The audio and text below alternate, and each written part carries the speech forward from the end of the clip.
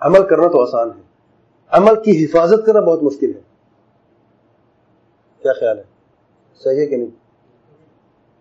اب دیکھتے ہیں وہ کون سی آفتیں ہیں، کون سی مصیبتیں جو عمل کو اکارت کر دیتی ہیں. نمبر 1 شرک. جس نے شرک کیا، ایک مرتبہ غیر اللہ کا پکارا جان بوجھ کے، اس کے سارے پیچھے اعمال ضائع ہو گئے. بدعہ مکفرہ، پیچھے سارے عمل ضائع ہو گئے. عام بدعت، وہ عمل جو کر رہا ہے جس میں بدعت ہے وہ ضائع ہو گیا. ریاکاری، اگر الحاج کی بات کی تو اس میں مجھے یاد ہے، ریاکاری سے عمل اکارت ہو جاتا ہے. جو عمل آپ جس میں ریا شامل ہو جائے جس عمل میں، وہ عمل صالح نہیں ہوتا، وہ اللہ تعالیٰ کا قبول بھی نہیں ہے. نمبر 5 منت اور احسان جتلانا.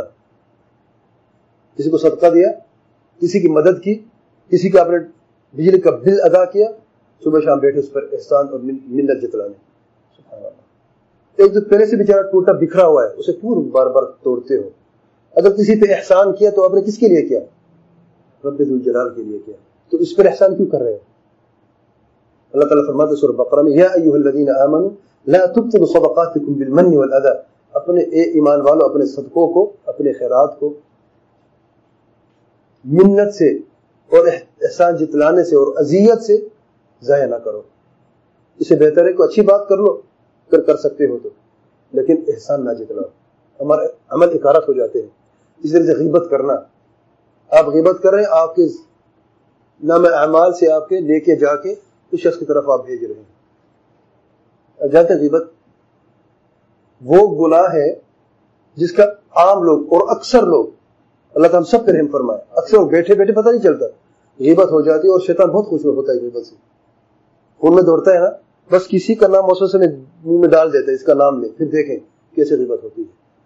اور غیبت میں آپ کا جو بیلنس ہے نا نیکیوں کا، ہمارا صالحہ کا سب جا رہا ہے. ہم نے کبھی سوچا یہ موبائل ہے نا، اس میں بیلنس ہے، سب کے بیلنس ہے کہ نہیں؟ ایک شخص بیٹھا ہے لوگوں کو بیلنس دیتے ہوئے، کسی کو 50 بھیج رہا ہے، کسی کو 100 بھیج رہا ہے، کسی کو 40 بھیج رہا ہے. آپ کیا کہیں گے اس شخص کو؟ عقل والا ہے؟ پاگل تو کر سکتا، عقل والا کر سکتا ہے؟ ارے میرے بھائی یہ دنیا میں ہے، ریال آپ پھر بھی کما لیں گے، نہیں کمائیں گے خالی ہاتھ جائیں گے تو کوئی حرج نہیں. دنیا کے کوئی بھی شخص دنیا کا نہیں گئے اللہ کہ ایک اس کے ہاتھ خالی تھے. کوئی شخص کچھ لے کے گیا دنیا سے، لیکن آپ نے کبھی سوچے آپ کے نیکی کا بیلنس کیسے جا رہا ہے؟ اس کا تو سوچتے ہیں آپ جب فون کرتے تو ٹائم دیکھتے ہیں، 1 منٹ گزر گیا 1 ریال چلا گیا. آپ نے کبھی سوچا 1 منٹ میں جب غیبت کر رہے ہیں اس کے کتنا بیلنس چلا گیا آپ کا اعمال صالحہ کا؟ کبھی سوچا ہے؟ سوچے. اور جب غیبت کریں تو موبائل کو اٹھا لیں، ایسے ہاتھ میں دیکھ لیا کریں، آپ کو یاد آ جائے گا اگر اس بیلنس کا مجھے اتنا خیال ہے تو اس بیلنس کا مجھے زیادہ خیال کرنا چاہیے. نمبر 7 چغل خوری سے بھی اعمال ضائع ہو جاتے ہیں. نبی کریم صلی اللہ علیہ وسلم فرماتے ہیں لا يدخل الجنت نمام، جنت میں داخل نہیں ہو سکتا چغل خور. ارے اس کی نمازیں کہاں گئی؟ روزے بھی رکھتا، حج بھی اس نے کیے ہیں، چغل خور اس کے کوئی عمل اس کے فائدے مند نہیں ہے، جنت میں داخل نہیں ہوگا. کس کی وجہ سے؟ چغل خوری کی وجہ سے. کتنے گھر اس شخص نے توڑے ہیں، کتنے رشتے اس گھر نے توڑے ہیں، اس شخص نے توڑے، کتنے رشتے اس شخص نے توڑے، کتنی بیوی کو شخص نے جدا کیا ہے، کتنے طلاقیں اس شخص کی وجہ سے ہوئی. اس شخص کے دل میں اتنی عجیب سی بیماری اور مرض ہے کسی کو خوش دیکھ ہی نہیں سکتا. کتنی تعجب کی بات ہے میرے بھائی. چغل خور کیا کرتا ہے؟ آپ کسی نے اس کو لگائے، اس نے اس کو لگائے، وہ خود بھی اس اندھیرے میں رہتا ہے، اس کی دنیا تنگ ہو چکی ہے، اس کا دل تنگ ہو چکا ہے، حسد بغض سے اس کا دل بھر چکا ہے، وہ دوسروں کو خوش نہیں دیکھنا چاہتا. اسی طرح 8 نمبر تکبر، جو متکبر ہے اس کے بھی عمل ضائع ہو جاتے ہیں. نبی رحمت صلی اللہ علیہ وسلم فرماتے صحیح مسلم میں، پچھلے حدیث صحیح مسلم میں تھی، لا يدخل الجنة نمام سے مسلم کی روایت ہے، قریب سے مسلم کی روایت ہے. نبی کریم صلی اللہ علیہ وسلم فرماتے ہیں جنت میں کبھی ایسے شخص داخل نہیں ہوگا جس کے دل میں ذرہ برابر بھی تکبر ہو. سبحان اللہ. جنت میں جب داخل نہیں ہوگا کہ اس کے اعمال کام آئیں گے، اس کے اعمال تو کام ہے، اس کے اعمال کام آتے تو جنت میں ضرور جاتا ہے. تکبر کی وجہ سے اللہ تعالیٰ تکبر پسند نہیں ہے. یہ گردن ایسا کڑا کے اوپر جیسے چلتے ہیں لوگ، کس نے آپ کو صحت دی ہے؟ کس نے آپ کو یہ طاقت دی ہے؟ کس نے آپ کو خوبصورت کپڑے دیے ہیں؟ کس نے آپ کو یہ گردن اکڑانے کی طاقت کس نے دی ہے؟ اب یہ آپ کے جوڑے سے رک جائے، اللہ کی قسم لکڑی کی طرح ہو جاؤ گے. ایسے یہ جوڑے کی حرکت کیسے کرتے؟ تمہاری مرضی سے ہوتے ہیں کیا؟ اللہ की कसम, ये जो उंगली उठती है तशहुद के लिए, अशहदु अल्ला इलाहा इल्लल्लाह रसूल, आप जानते हैं कि इसकी कैसे उठती है? अभी बताना शुरू कर दूं तो 1 घंटा और लग जाएगा, तो कभी अगले दुरूस में बयान करूंगा कि कितने कॉम्प्लिकेटेड सिस्टम है जो अल्लाह ताला ने बनाए है। दिमाग, आपने दिमाग को हुक्म देना है बस, मैंने दाएं हाथ की तशहुद की उंगली को उठाना है, किस वक्त उठाना है आपने ये भी हुक्म देना है दिमाग को। बस अब दिमाग का काम है कि उसने इसको कैसे उठाना है। आपकी बात खत्म हो गई। कैसे दिमाग का कौन सा हिस्सा, खास हिस्सा है, वहां पर हुक्म आपका जाता है, वो हिस्सा, दूसरा हिस्सा नहीं उधर उधर। आपकी 2 उंगली क्यों नहीं उठती, 3 क्यों नहीं उठती, सिर्फ 1 उठती, इस हाथ की क्यों नहीं उठती? आपका हुक्म जाता है दिमाग के इस हिस्से में, दाएं हाथ है ना तो बाएं हिस्से में जाता है, खास उंगली के हिस्से में जाता है, वहां से फाइबर आते हैं, जो नर्व्स हैं वो आते हैं, दाएं बाएं जानब जाते हैं, बाएं दाएं जानब जाते हैं। अब हुक्म इस हिस्से को देना है। आपने कभी इस हिस्से को हुक्म दिया?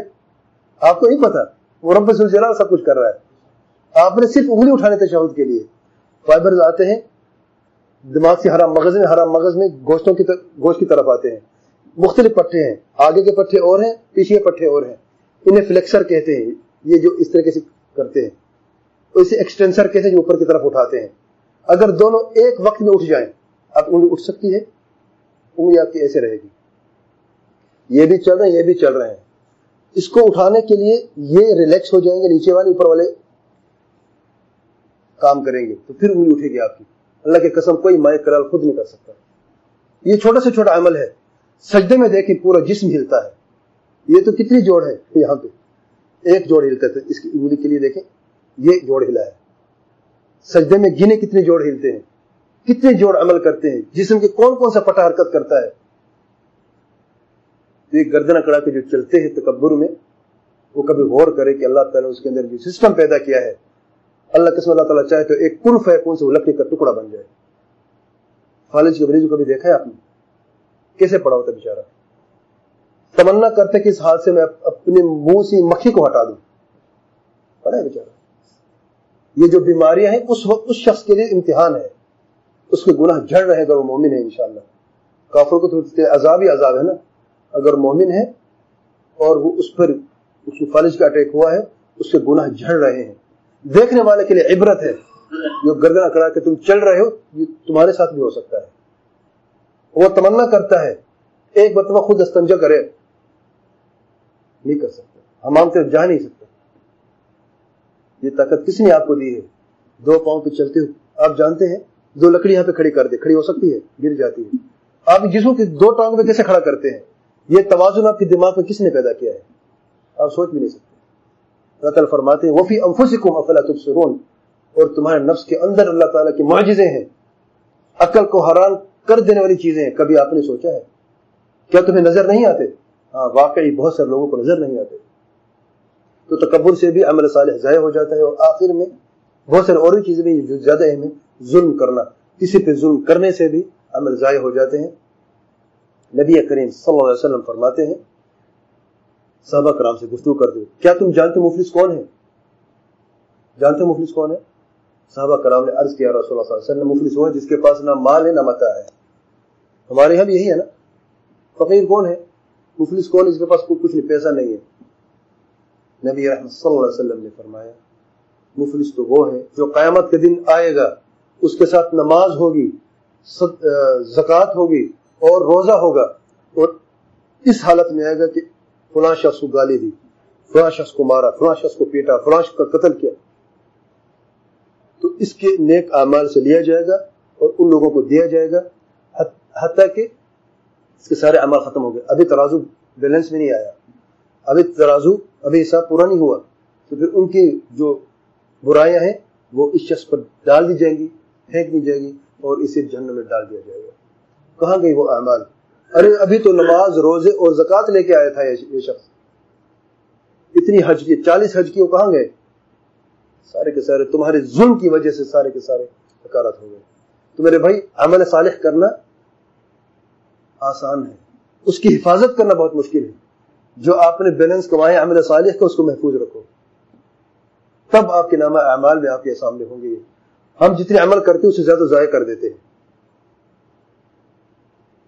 तो इसलिए हम अल्लाह ताला से दुआ करते हैं कि अल्लाह ताला हमें तौफीक दे कि हम अमल सालिह भी करें اور اس کی حفاظت بھی کرنے کا ہمیں ڈھنگ اللہ تعالیٰ سکھائے. اللہ تعالیٰ ہم پر رحم فرمائے. ہم سب گنہگار ہیں، بلکہ میں اپنے بارے میں کہتا ہوں میں گنہگار ہوں کہ اللہ تعالیٰ مجھ پر رحم فرمائے اور میرے خطاؤں کو معاف فرمائے. سبحان ربک رب العزت عما یصفون وسلام علی المرسلین الحمد للہ رب العالمین وصلی اللہ وسلم وبارک علی نبینا محمد وعلی آلہ وصحبہ اجمعین.